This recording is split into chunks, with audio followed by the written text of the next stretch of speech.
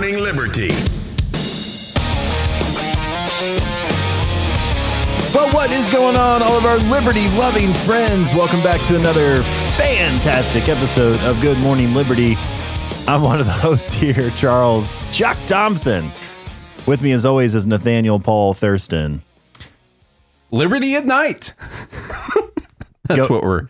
Now you That's do what the, we're doing do the right night now. intro. Go. No, I'm just going to cut myself in saying Liberty at night over the top of you saying Good Morning Liberty. It's going to sound amazing because it's Tuesday, and on Tuesdays... You were looking at me, Liberty and at I night. knew that I needed to change it, but in my mind, I was already... It's just muscle memory at this point. I was going down the power of habit. It's nothing you can do about it. And then, there was no switching gears. It's not even that you were reading off a teleprompter or anything, you know? It's just...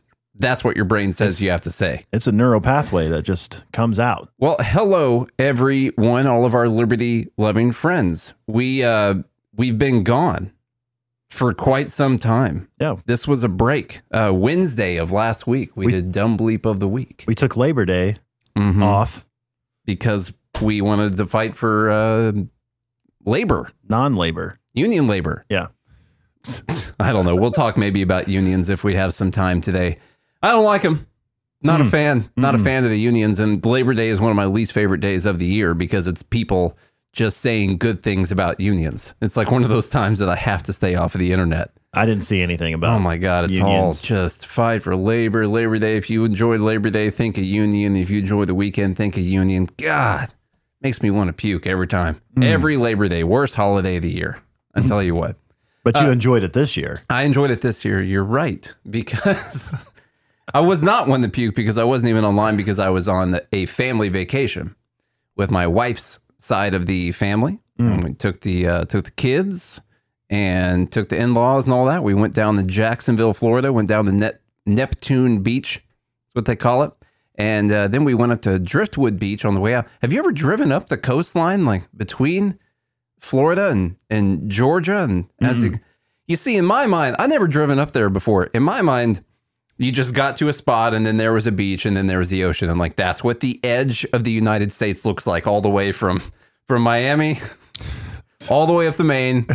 It looks like Daytona Beach all the way up. Yeah. The entire coastline is just one giant beach. That's not it. No. And that's not what it looks like. It's actually really cool. There's all these little islands. Let me let you guys know what the east coast of the United States looks like because I drove up about 50 miles of it this weekend. And it's really pretty through there. Changed your life, didn't it? I did not know it existed. It actually made me want to visit Georgia sometime, and I've never felt that way in my entire life. Yeah. You know? I hear Savannah's pretty. I've been there before, but like for one night. Yeah, and then they have those trees, not the weeping willow trees, but like those Georgia trees. I don't know what they're called. The giant oaks. They're like kind of mossy coming down. Maybe it's called the mossy oak. I'm not sure. Yeah. The antebellum trees. Yeah. Antebellum. Yeah. They were there before the Patriot House Civil War. Yeah. Trees. You know, they're all Live right on the oaks. road and everything. Spanish moss. Is that what it is? So anyway, it was really pretty through there. I recommend it to someone. If you want to drive through there, I recommend having a convertible or a Jeep or a bike, not a bicycle. It's a long way. Like a motorbike of some kind. A motorcycle. I was like, are you biking 50 miles now? Yes. No, I'm not. I rode in a car that I was driving. So anyway, we got stuff to talk about. It's Tuesday night for some people. I was not on listening. vacation. I was here working hard, as I usually do. And Yes. Nate, that's your 5th vacation this year? Wow. Yeah. Any and more? that doesn't even count Freedom Fest. If you count Freedom Fest, then it was my 6th vacation of the year. And then tomorrow you're leaving for another I'm conference. going to Denver tomorrow. Yeah. So vacation number 6. And I cannot say Denver without wedding crashers popping up in my head. And my wife and I both do that. Like, I'm leaving tomorrow. And she's like, yeah, you're going to Denver to meet your whore.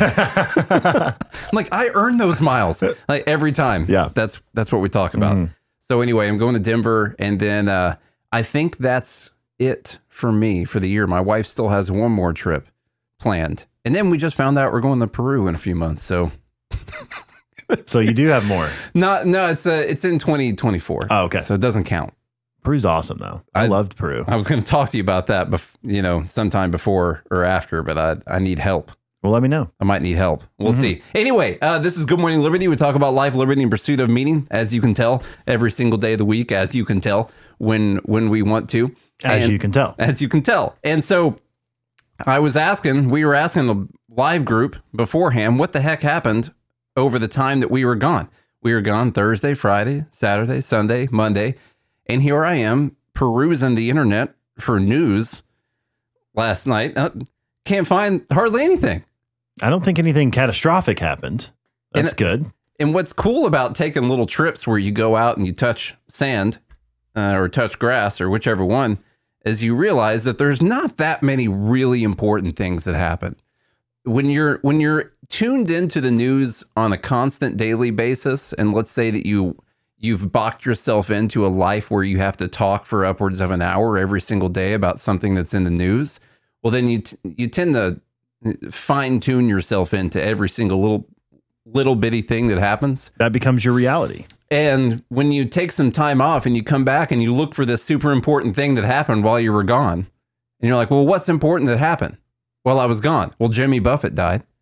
The lead singer of Smash Mouth died. Those are about the most important things that happened, except for all the other people that died and other people's lives that weren't famous. And we're against death. And we don't like it. Yeah. And so those were the really important things. Other than that, there are news stories that we can, in fact, talk about, and we will, and they are really important. So I tried to find the most important thing, the most important piece that came out, and it happens to do with the U.S. deficit. Now, I know this is confusing because we have budget hawk Joseph Biden.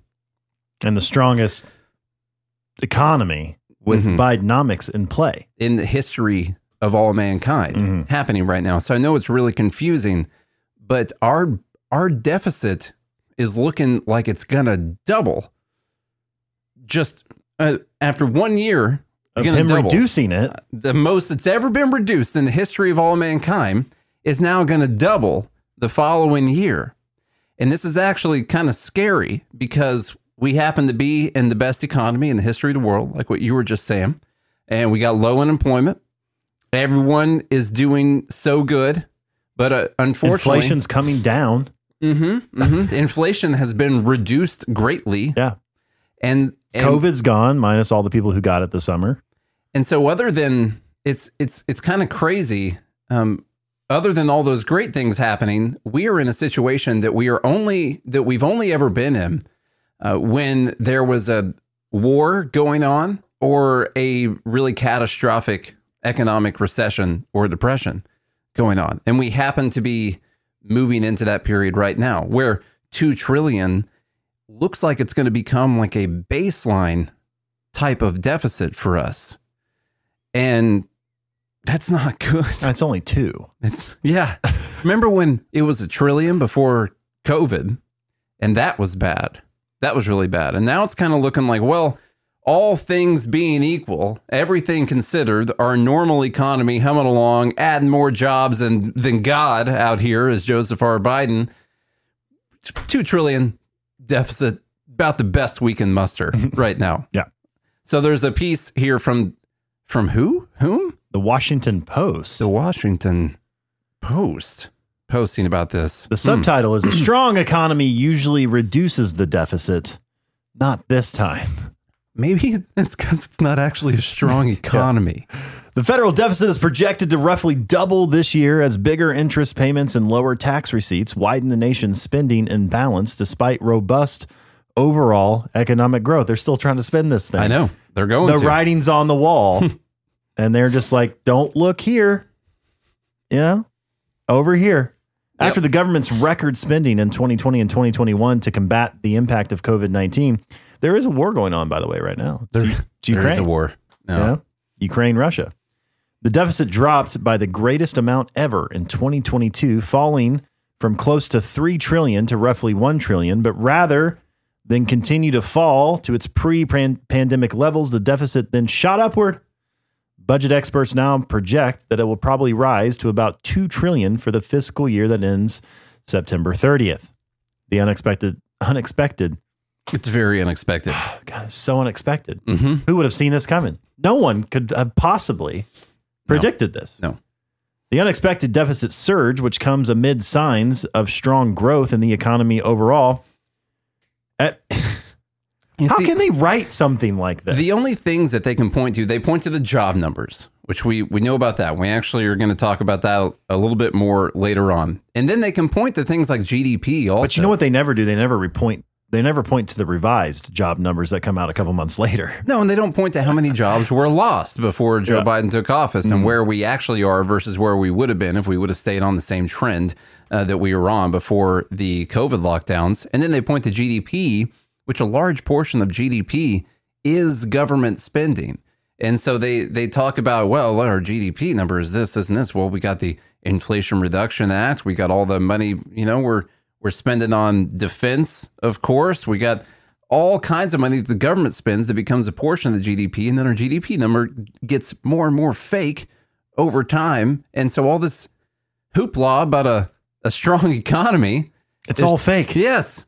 It's literally all fake. All right. Let's see. You can kind of scan through a little bit because this hasn't been.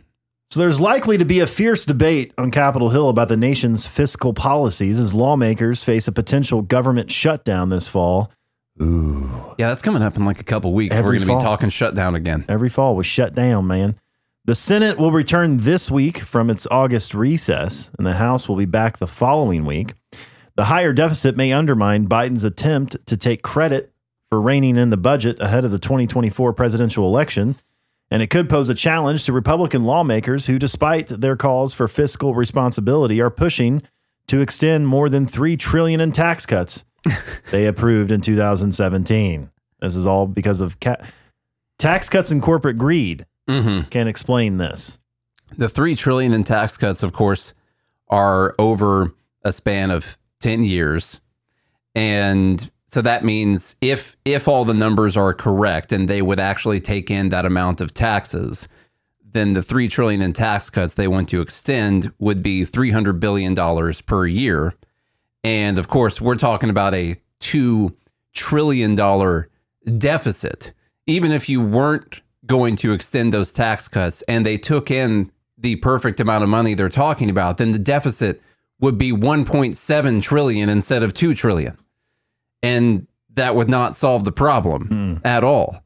But they're going to keep pointing to this because they can say this $3 trillion word right there. And people use that. Well, we got a $2 trillion deficit. We got $3 trillion in tax cuts.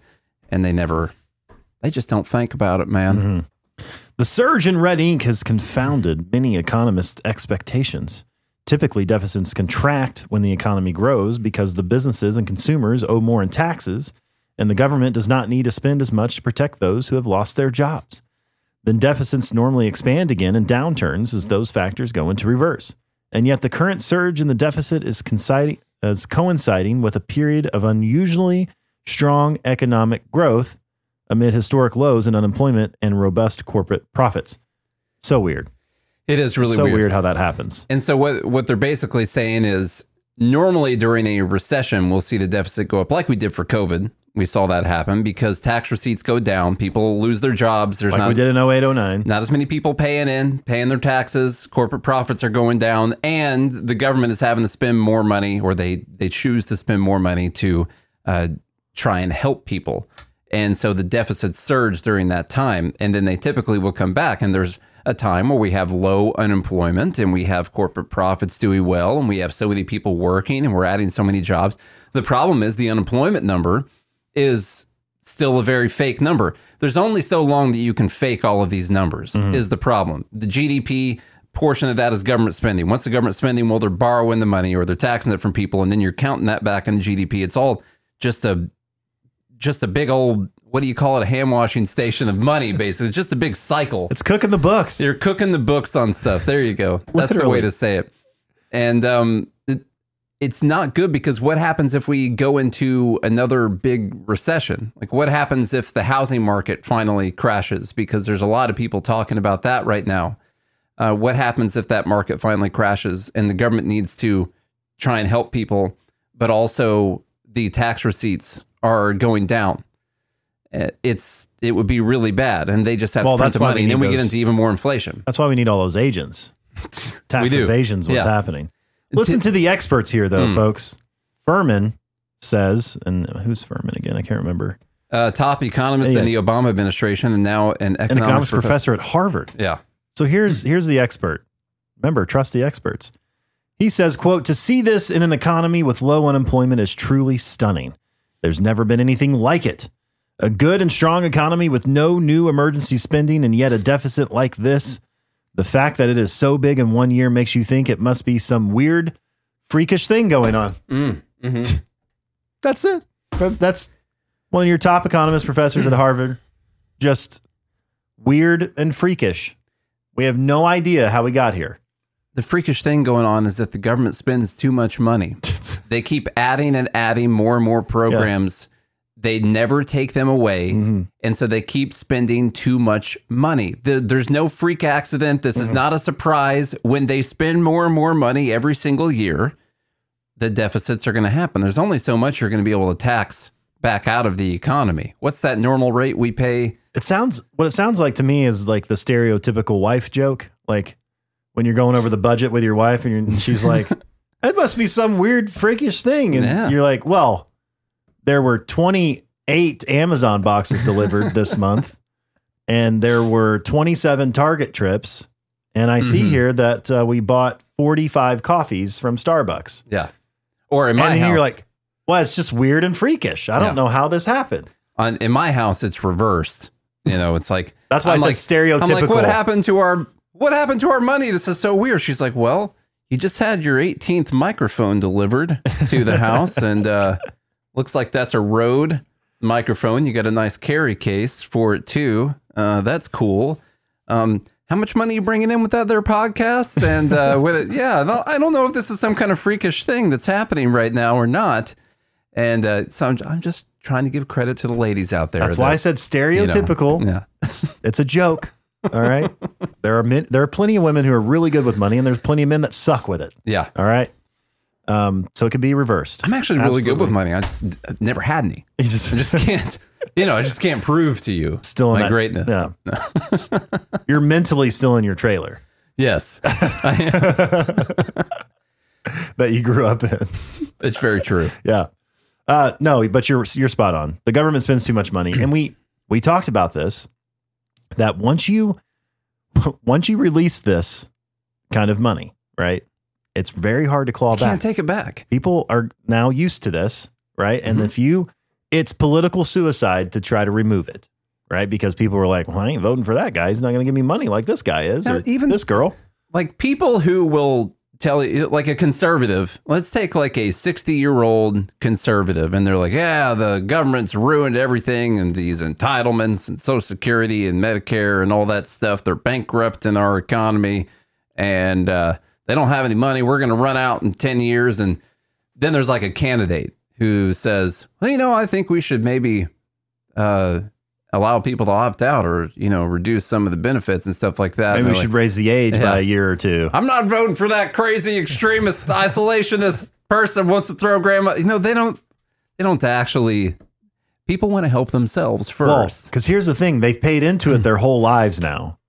And so you're like, well, hang on a second. I just spent 40 years paying into something that I'm not going to get anything out of. And you're like, yeah, you kind of got scammed, Grandpa.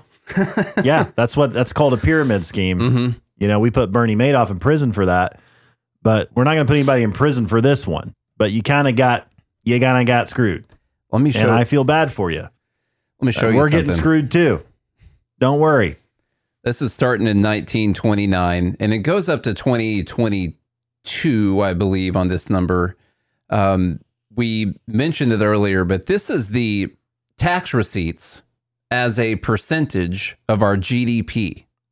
And so typically, Charlie and I have talked about this, and this comes from Professor Andy Davies. We talked about that book a lot. Dang it, what's the name of that book? Words and Numbers. Well, the podcast is Words and Numbers. Sorry. There's a book that's really good. Cooperation and Coercion. They talk about that a lot. So anyway, the tax receipts as a percentage of GDP typically sits somewhere around 17%, but it does wiggle back and forth a little bit. It's dipped down to say 14%, and it's gone up to almost 20%. here's something really interesting, because what people will tell you is that, here's what they would tell you. If you're making this argument online, on Twitter or X, whichever one, if you're making this argument, they'll say, we're not taxing hard enough. That's the problem. Corporate greed, all this stuff. We're just not taking in enough taxes. What we need to do is tax more, get the government some more money so we can finally solve this problem. Well, as a percentage of the GDP, let me tell you how many years we have had a tax receipts as a percentage of GDP over 19%.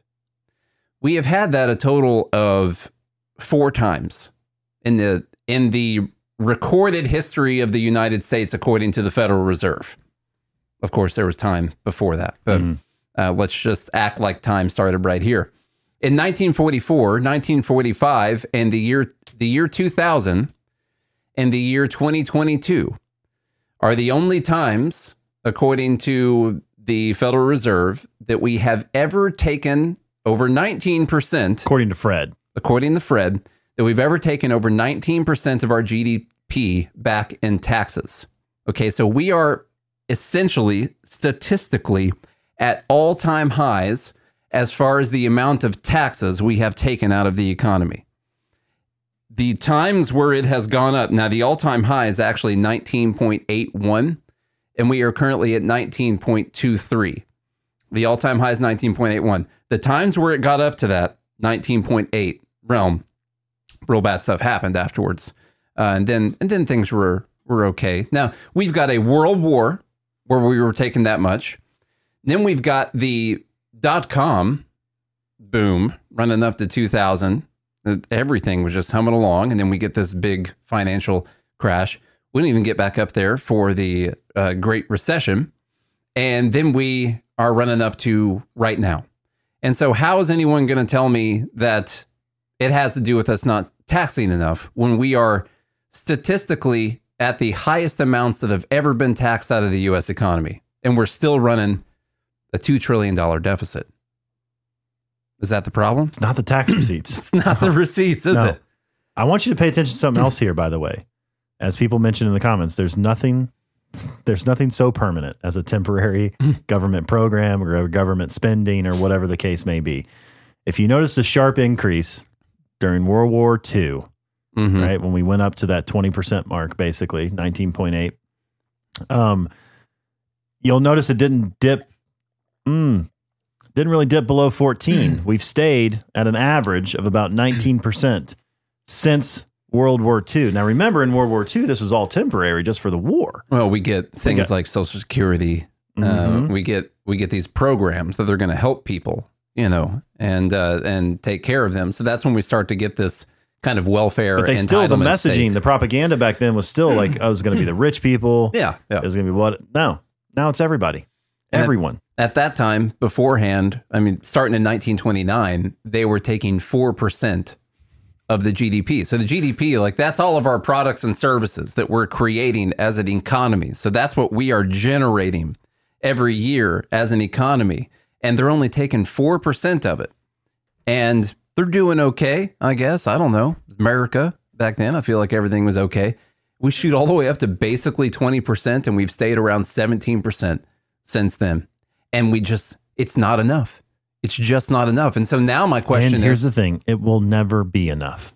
So ever. When you look at this as far as a chart is concerned, what we are looking at is either we're going to get rejected off of those highs, like we have been in the past, or that what's called an inverted head and shoulders pattern right there over the last 20 years is going to equal us shooting up in the territory that we've never been to before.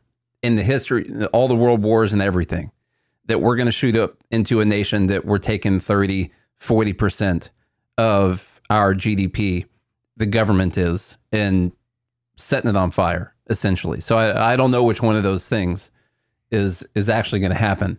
And then look at this federal, this is the net outlay. So this is the government spending as a percentage of the gross domestic product. So even if you look at this peak, I picked kind of an average peak that happened in 1983. It was around 22.5% of our gross domestic product. Now, keep in mind, 22.5% they're spending of our gross domestic product, and we're saying that they were taking in about 17 or 18% of the gross domestic product, and then they're spending more than that. Of course, what do they got to do with the extra they spend? They got to take it back out, either through borrowing or inflation or whatever it is. But there's only a few times that we've gone over this 22.5. Happens to be the Great Recession, the housing market crash, and World War II, and the last couple of years, as far as our spending as a percentage of the GDP. And everyone's trying to tell us that we just live in the greatest economy that's ever happened in the history of the world. People really think we're going to pop up into areas we have only been in for what we call the Great Recession and World War II and Great Depression time, and everything's going to be fine? Be the first time in our history that we hit those numbers and it's the greatest economy ever? What do you think, man? It's all lies. Ain't going to happen. We're not being honest about what's really happening. You know, it'd be a really cool constitutional amendment that maybe libertarians can fight for. I just thought about this. Like, what if we made a rule that the government budget cannot be more than 5% of GDP? Yeah. Then what would be the incentive for government? It would be to grow the GDP. Yeah. To fake the GDP numbers would be their incentive. They could get the 5%. But no, that would be something in the right direction. To me, that's something that the founders kind of overlooked, I guess. And it's weird. They foresaw so many things happening. But even when it comes to taxation, they should have set a limit on taxation. You know, I know that there wasn't an income tax when they originally did the Constitution, but even when they did that, like, there should have been a limit set the amount of taxes you could take from the people, and there needs to be a limit set on the amount of the GDP that they can spend also. And the actual problem we've ran into, it's not just the people in the government, it's the people that elect the people in the government. Like we were saying earlier, like we want unearned things. We just had Labor Day, so that just reminds me that people want unearned things, you know? And that's a big problem. And this is what happens when you keep wanting unearned things, is the government has to use money to pay for it. And they're either going to inflate, or they're going to borrow, or they're going to tax. Either way, it's still going to cost you money. They're just going to rely on certain people's ignorance and to tell you that it's not going to cost you any money. But everything, even if you want to say you want to tax corporations to pay for this, well, where do corporations get their money? They get their money from their customers. Corporations don't pay taxes. Their customers pay taxes. I think the number is somewhere around 80% of the increased tax gets passed back through the price of the products and services, I'm pretty sure. So yeah, it absolutely increases prices for people. There's no way that you're going to get these things from the government without it costing you money. And there's always an idea that it's going to cost someone else money. It's not going to cost you anything. You get it for free. It's never actually going to be free. Yeah. But have no fear, folks. At the end of this article, quote, unlike House Republicans, President Biden takes reducing the deficit seriously. And he will continue calling out Republicans for their hypocrisy on the debt. From White House spokesman Michael Kikakawa. All right. The statement also emphasized that Biden's budget proposals would reduce the deficit by trillions of dollars through higher taxes on the rich and corporations. It's just more taxes. That's what it is. Yeah. Even though we are currently at all-time high levels of taxation in the U.S. economy. And then who's going to pay for that? Who's going to pay for the taxes on the rich and corporations? People who pay those people for the things that they produce. That just means the prices are going to keep going higher. Don't get. It's just inflation. That's all it is. You can't get things without paying for it. There's no such thing as a free lunch. It's not possible. You will pay for it somehow. And that's just the way nature works. I know. Nature versus nurture, Lodge. You know? Let's look at some more cool things. We've got this, I think we'll go to Biden. I keep wanting to say Obama today. I left for 4 days and I forgot that Biden was the president. Every time I tried to say his name, I went to say Obama today. It's he so gets weird. up there like, what am I doing again? What is this? Well, so he was up there talking. Do you think he wakes up every morning and was like, I'm the president? He's the happiest man in the world. They voted me? I never thought. God darn, I could need to tell these kids anybody can do anything. I don't know whose joke it was, but it's so good saying that he's the happiest man in the world. It's every day he wakes up and finds out he's president. Man, envious. Mm-hmm. Okay, this is him talking. He finally calls out Trump, and he's talking about his record on jobs. This needs some type of fact check, and so we shall provide it. Joseph R. Biden. 800,000 new manufacturing jobs. But you wouldn't know from all the negative news you hear.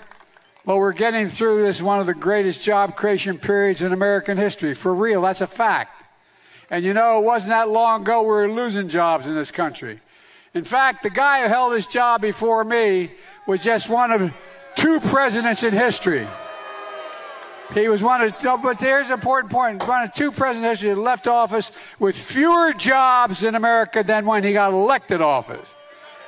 By the way, you know who the other one was? Herbert Hoover. Isn't that kind of coincidental? The vacuum guy?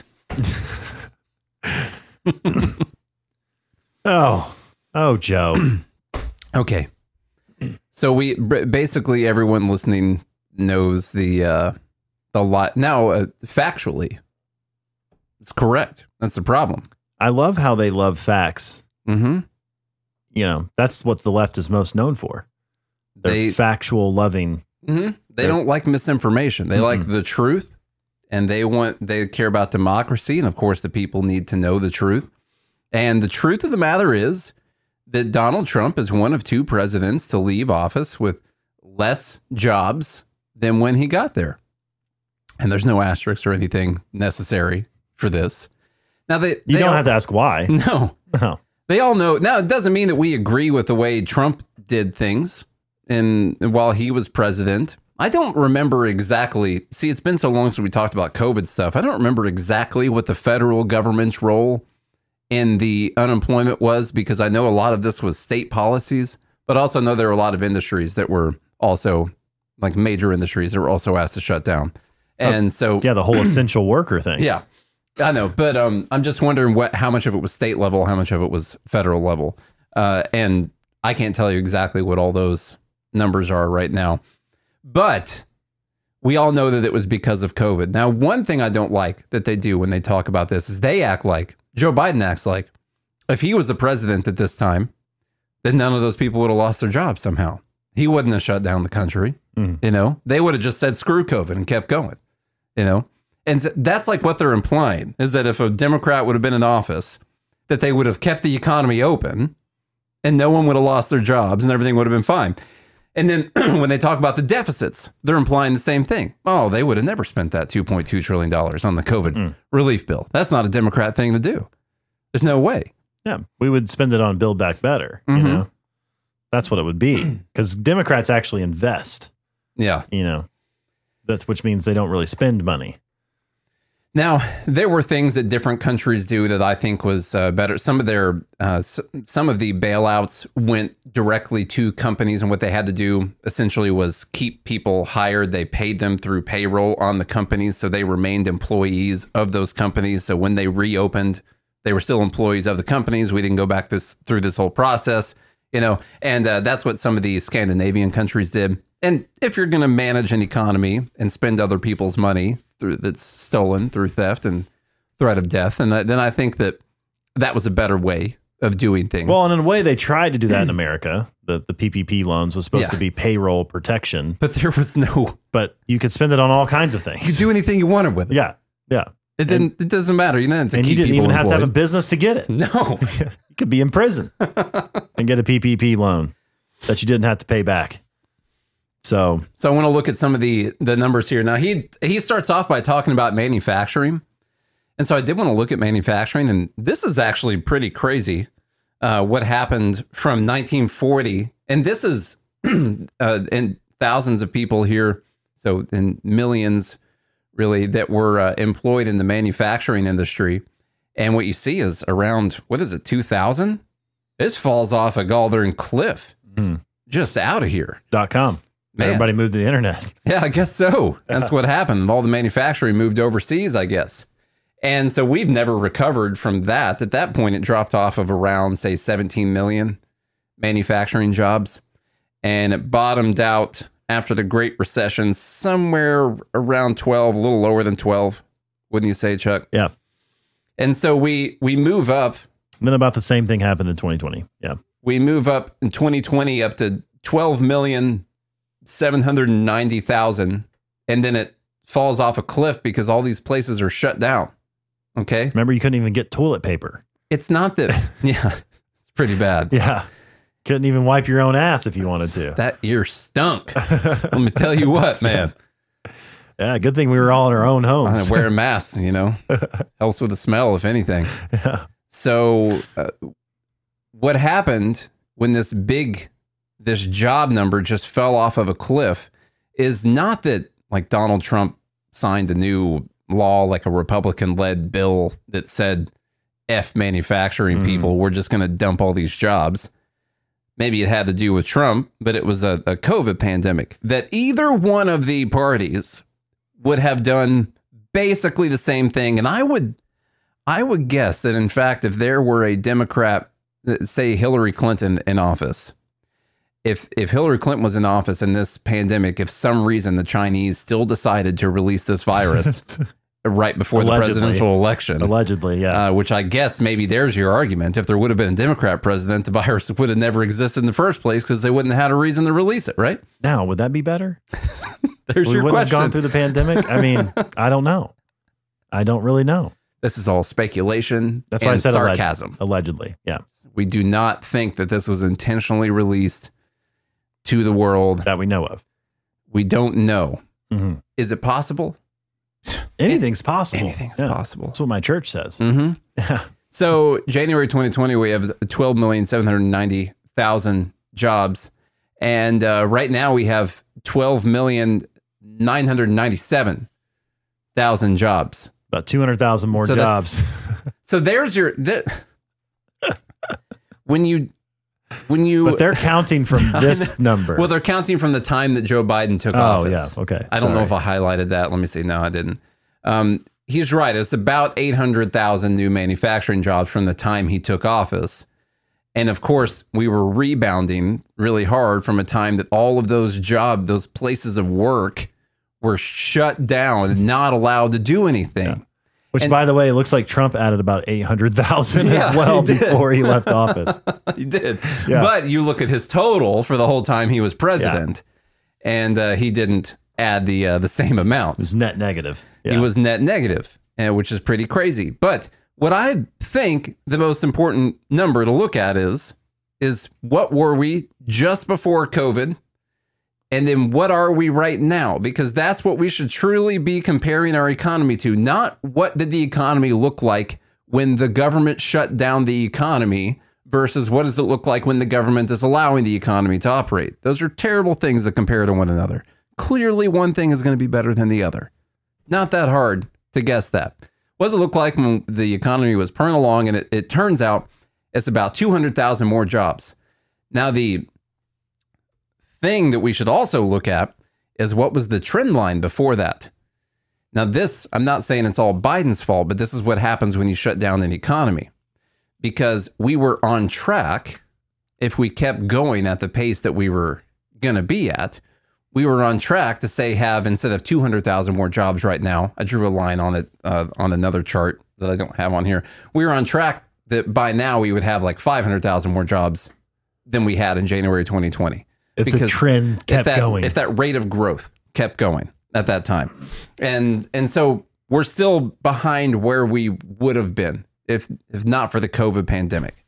So basically, Joe Biden, he's saving all of us. This employment to population ratio is another really important thing to look at. I didn't pull up the labor force participation rate. I pulled up the employment to population ratio because he talks about, we talk about how many jobs we've added. Well, another thing to keep in mind is how many people we've added because the population continues to grow. So it's very different when you look at those raw job numbers and you don't pay attention to, say, what percentage of the population was actually added in jobs. And we still have not made it up to the percentage before the COVID pandemic. We're still maybe 0.5%. We still haven't, we still haven't even recovered from the financial crisis of 2008. No, we never got up to 2006 levels. And we haven't even recovered from the dot-com bubble. No, never got up to .com. And I think, was that the peak? April of 2000 was actually the peak in the employment population rate. And it's crazy. Like, look at that Head and Shoulders. Beautiful. I know. It's so good. And then we almost came right up to it and tested it before we fell off again. It's crazy how this stuff works. But everything's a chart. I know. You can chart your whole life. You can chart your life. You really can. Yeah. Dude, no, we don't have to go into that right now. But anyway. And if you're feeling down, you just need a little bit of an investment. You know? What's important is that you get past your previous high. And when you start to feel like low again, you don't let yourself go lower than the previous low. So you want to get yourself on an uptrend. Okay. Every time you feel good, it needs to feel better than the most recent time you feel good. When you get down, you don't want to go down below the last time you got down. You're on the uptrend. Because otherwise you might really hit, go bottom. Sounds like you need to go get some cocaine or something like that. That's how people artificially. I don't recommend that. No. You could personally do it yourself by making the good life choices, or you could do like what the government does, which would be like falsely pushing this uptrend. Anyhow, the lesson to be learned. Says this also sounds like advice Kurt Cobain would give. Let's get to the point here for a sec on a Tuesday. The point here is that when we look at the .com era and you think about like the Bill Clinton years and all that, a lot of people look at the 90s. They're like, yeah, the 90s. That was a good time. That was, okay. That was a great time. And also, there's a lot of people who will look at working and say that working is bad. Like, we don't need, these people working for the man, working for these corporations, whatever. And it turns out a correlation with the 90s and the Bill Clinton era being so good is also that we were at the all-time high employment to population ratio that the United States has ever been, according to all of the Bureau of Labor statistics that we can go through. So that's more people who are able to work that were working. Yes. Than not. And I think that working does give you a fair amount of purpose. If you can find it, you can find it in every job. Whatever job it is that you're doing that is done in a free market. You have something to do. Something to get you out of bed in the morning. Now, if it's not done in the free market, that's between you and God, honestly. Okay, if you're working for the government and you're working on stolen money, maybe you're providing the service. Okay. Probably take Ambien to sleep at night. That's how you sleep at night. But if you're working in a free market and people are freely given that money, that means you are helping people, or they wouldn't be giving that money over to whatever the company is. And I'm sure that's how Ambien came about, by the way, People who... Guy went to his doctor, is like, man, I'm having trouble sleeping at night. I did all these terrible things I don't feel good about, and they're the doctor's like, who do you work for? And the guy's like, I work for the U.S. government. CIA. Can't tell you what I do though, but no. Yeah. Or it could just be an IRS, like an IRS agent, probably. Yeah. They couldn't sleep at night. Yeah. And so they developed a drug. Yeah. Called Ambien. And that's how they sleep at night. Yep. That's it. So anyway, the employment to population ratio, we still haven't made it up to pre-pandemic levels or pre-2008 housing market crash levels or .com levels. Instead, we're actually sitting around the 1980s, 1970s levels right now. What happened then? It's not good. Okay. It's not good stuff. And so when we're out there talking about all these jobs that have been added, we're not even, as the population has grown, we're still not even getting over that employment to population ratio that we had before the pandemic. So what have we really added?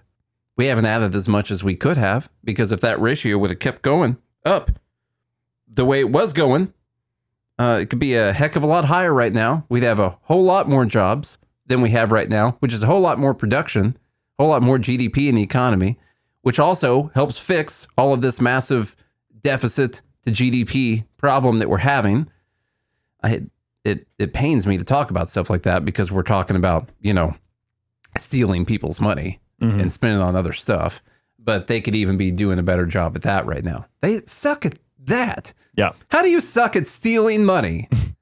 I mean, seriously, think about it. Your job is to steal money from people and spend less money than you stole from people. Maybe if they feel a little bit bad about it, Listen, and that's why it's hard. You've got like military and armies and guns and stuff to protect you. All you've got to do is steal money from people and then spend less money than you just stole so you can keep doing it. And your entire world doesn't collapse around you. And that's all. That's your job. That's all you got to do. Greed. Greed actually explains that one. Well, what, like greed for what? For power or for money? For money. It's not enough. You know, Yeah. you didn't steal enough. You didn't rob enough. Why do you think people who rob banks and stuff get caught? Because eventually they keep going because it's not enough. They spent more than they robbed. And so now they've got to rob another one. You know? That's the problem. Hey, tell me about this real quick, just real fast. I wanted to mention Nina. Okay, because that's going to be a tough week again. Listen, I'm out again. I'm leaving tomorrow night to go to Denver. Every time I say Denver. Yeah.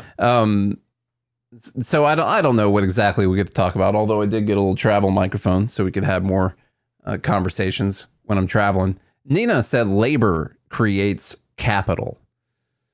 Do you think that that's true? Is it like even, like hand in hand, they create capital, or what do you think? Chicken or the egg scenario? Well, so define capital, I think, is the thing. What Just think about capital to create a business. Let's say that we're going to create a business. You know, we're going to build a widget. And is it the labor that creates the capital?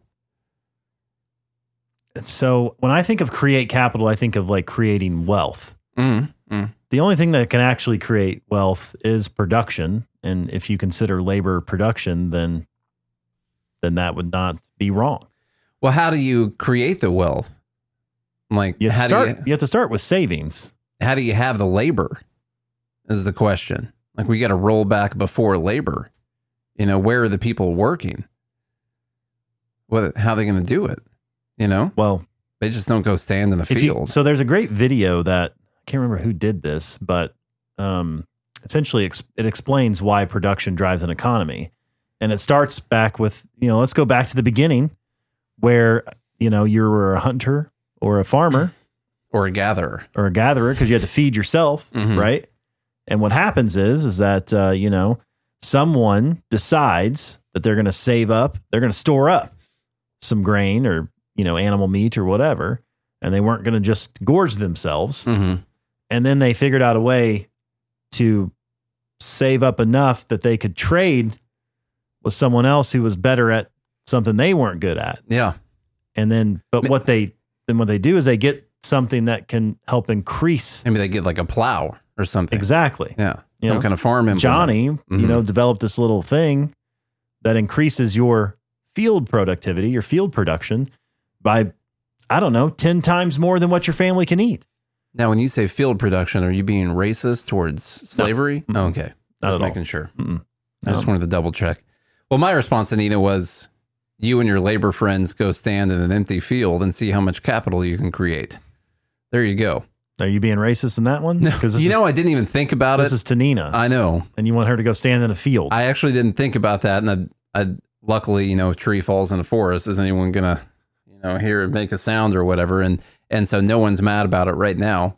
We'll see if she sees it and wants to make something out of it. But yeah, I didn't think about the go stand in the field thing. But you didn't tell her to pick anything. My answer is if labor creates capital, then I think she should grab some people from a union and they should just go to an empty parking lot and create some capital. Why don't they just go do that? Yeah.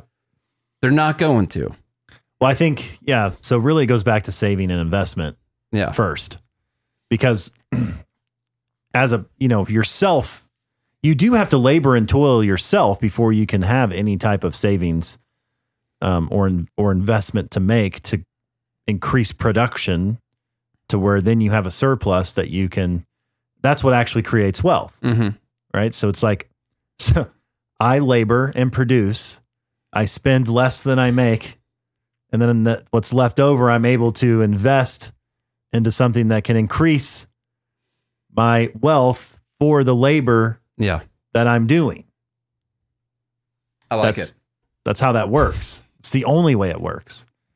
There's something else that the labor, the production has to come first, but it's like, okay, it has to be something of value, like something worth doing. So in a way, it's not wrong. Okay. But it's missing some pieces. A little bit of pieces. I would rate this missing context. Like actually, like this is Charlie fact check is missing context. Yes. Okay. Yeah. There we go. You heard it here first, folks. Nina almost got something right. Okay. Let's get out of here. What? We got more to do. What do we got more to do? What about this whole thing trying to disqualify? Oh, you want to get into that? All right, mean, let's do it. We need content. We have a radio show tonight. We do have a radio show that we're doing right now. Yeah. As we speak. You have to cut this out, this part out. Yeah, I don't know. I've been trying to find some legal opinions on this. I used to go to Judge Knapp's podcast for legal opinions on this. And all he talks about is the Ukraine war anymore. So couldn't find a legal opinion. Tell me what you think on this. The state election officials preparing for efforts to disqualify Trump under the 14th Amendment from ABC News. I keep getting this story in my feed, and I wonder if this is something that's actually going to happen. Now, it's pretty crazy to think about, but they could actually do it if they want to push it. And here's the deal. If only a couple states do it, then they could throw the election. If you only get, say, like Georgia and another state. Yeah, because if you can't vote for him, like another swing state. If you can't vote for him in that state, then to take him off the ballot. Mm-hmm. And he's on the ballot everywhere else, but he's off the ballot in a couple swing states, which they could do write-ins, but you're not going to get enough write-ins to beat someone who's actually on the ballot more than likely. So they could do this. And this whole January 6th, you see some of the Proud Boys people have been getting these ridiculous sentences, like 17, 18 years for moving a gate. Yep. Something. Maybe, I don't know, maybe they assaulted an officer. I'm not sure. Now, what the it part was. in the 14th Amendment is Section 3, where it basically says no person shall be a senator or representative in Congress or elector of president and vice president or hold any office anywhere, basically, any state, anywhere. Can't be a judge, can't be anything. If that person has engaged in insurrection or rebellion against the same, so against any state, any judicial, anybody, Mm-hmm. or given aid or comfort to the enemies thereof. So if you supported the Proud Boys, for instance, you know, I guess that's aid or comfort. Mm-hmm. Define aid or comfort, you know. But Congress may vote by 2/3 of each house to remove such disability. So even if, let's say, he's convicted of, can he be convicted of insurrection or rebellion? Well, you see, this is where it gets really dicey, because they can look at when you look at the Georgia case that's going on, or if you look at January 6th itself, and you have these really big court cases that have gone through where people are actually getting charged with, say, like seditious conspiracy, things like that, and getting these really long prison terms. If you can link that to Trump, then you could say that maybe there's aid or comfort to people, or you can say engaged in insurrection or rebellion against when it comes to the Georgia thing. So maybe that's it's extremely difficult to push this through legally, but it could be possible that you got a couple states to do it. Almost just like what they were talking about Trump did, like with the alternate elector schemes, or asking Mike Pence to not confirm, the votes that day. There are legal theories where that could be possible. It's never been done before. Like, it's never actually happened, but there are people who theorize that this could be legal to do. We just don't actually know because it hasn't really been done. That is one of the reasons that he's been charged with the things he's charged with. It's because they were trying to push through these dicey legal theories that no one really knew what you could do. And now that's what they're talking about doing with this whole 14th Amendment thing. Like, can this actually be done? I don't know. You could read it this way if you wanted to. That's what Magoo said here. Wow, it's kind of like they're doing the thing they're charging Trump with doing. Yeah. It's like they're taking all of the legal steps to try to keep him from winning office. If Just this- like he was trying to take legal steps to try to keep Joe Biden from taking over. It's so weird. Someone else said, once they try this, the country will never heal. No one will trust the vote. I agree with that. I was trying to think through what would happen. Imagine this. They do all of these indictments right around the primary elections, which essentially catapults Donald Trump into victory in the GOP election primaries. All right. Even without the swing states. And then when it comes to the general election, a couple states use these cases to remove him from the ballot, to where not only did they essentially select the GOP nominee by making him a martyr, by persecuting him, they then turn around and take him off the ballot in a couple states that essentially makes it impossible for him to win. Like the libertarians. The election. Yeah. That's what makes it hard for them to win, you know? Our country will never come back from it. I'm just saying. Could you still write them in?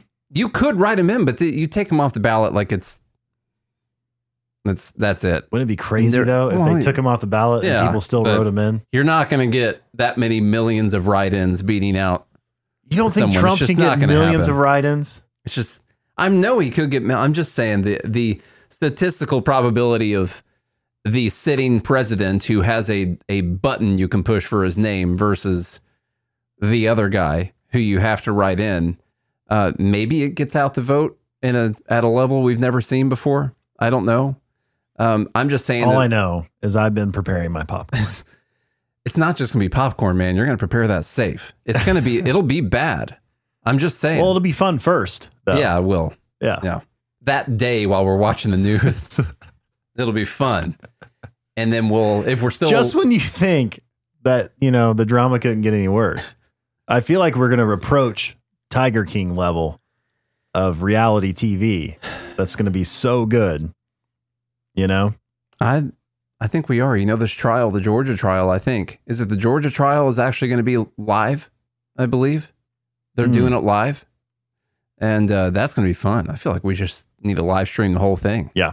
It's going to be a good time. Every show that we do during that trial, we're going to have Trump's trial going on, in the background so we can check in and see what's going on this whole time. We'll just see him like this the whole time. It's all we're going to talk about. But no, if he gets removed from the ballot in a couple states and it actually swings the election, I don't know what's going to happen to the U.S. after that, but it's going to be really bad.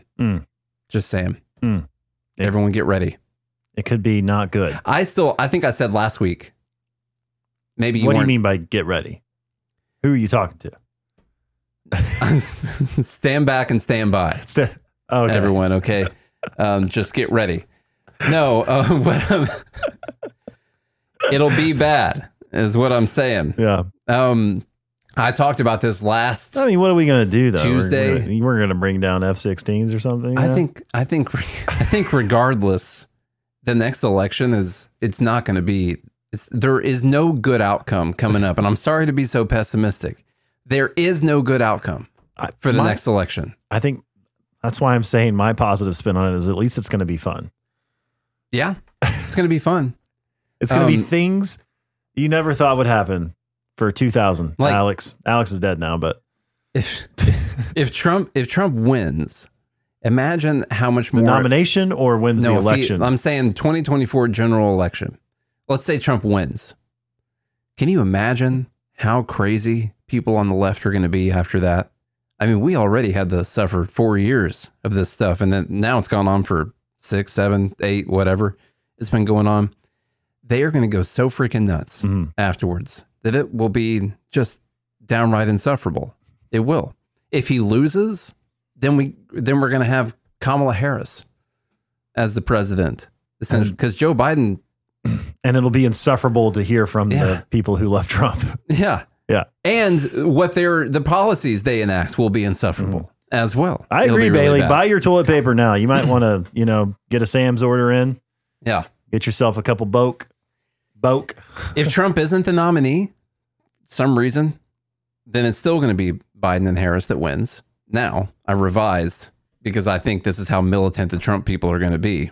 There is a very large percentage of the MAGA base that's not even going to vote for a Republican, I believe, because they'll be so mad about someone screwing over Donald Trump. Just like they're just going to abstain yeah, from voting. They're just not going to vote because they're going to be so mad. And so then I think we still get Democrats. I think regardless, what's going to happen is either Trump is the president, it's going to be god awful, just terrible. I don't think the pros outweigh the cons. Or the most likely scenario is whoever the Democrat is going to be the president. That's just what's going to happen. What if Trump wins the nominee and picks Vivek to be his vice president? Slightly better chances. You think he would listen to Vivek about like Trump firing 90% of the federal government? No, I don't think he would listen to anyone about anything. No. If Trump wins the nominee, who is he going to pick? I'm sorry, when Trump wins the nominee. Yeah, when he wins the nomination. Who's he going to pick? Because it's not going to be Mike Pence now.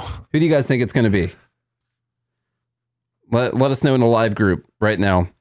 I don't think it's going to be Vivek. Would it be kind of funny if he picked DeSantis? It would be funny after if he all did the that. Things he said. I was thinking Nikki Haley, but she started semi-attacking him just a little bit, and I don't think that's something he'll stand for. Marjorie Taylor Greene. It'll be Tucker Carlson. There's one. Elon Musk. I guess Vivek Ramaswamy is a good possibility, but yeah, the answer right now is we have no idea. So we'll see. But yeah, he's likely going to be the nominee, and so who the heck's going to be his VP? That could be the exciting part. Yeah, this could be nuts. It's all going to be so interesting. It's it's all coming up. I know. Let's get ready. Next year is not that far away. I'm ready for it. Yeah. Change the password to the safe, and get some gold, some silver, stuff like that. Time to start fishing, you think? MREs, yeah, go fishing. Some deep lake diving. Mm-hmm. I already ordered some scuba gear. Mm-hmm. Just in case. We don't have time for boat accidents anymore. It's time to go deep lake diving instead. Yeah. And get a new boat. Mm-hmm. Yeah, the one that you don't have accidents on. Yeah, tipping over. Jeez. Who goes boating with their entire stash of weapons in a canoe? That is ridiculous. Yeah. Why would you ever do that? A paddle boat. But see, I've done it so many times now. Yeah, it's happened over and over again. All right, let's go. All right, y'all. If you enjoyed today's episode, please share the show with a friend, a family member, and a foe. Leave us a rating and review on Apple Podcast and Spotify.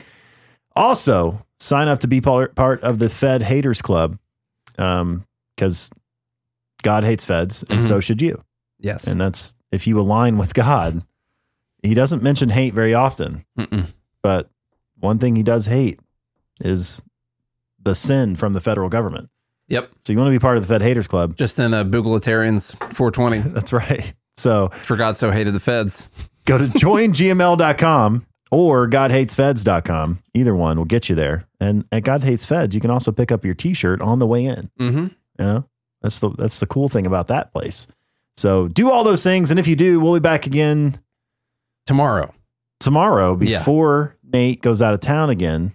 And then we'll be back the following week. No, we're going to do some episodes. We'll do something. Mm-hmm.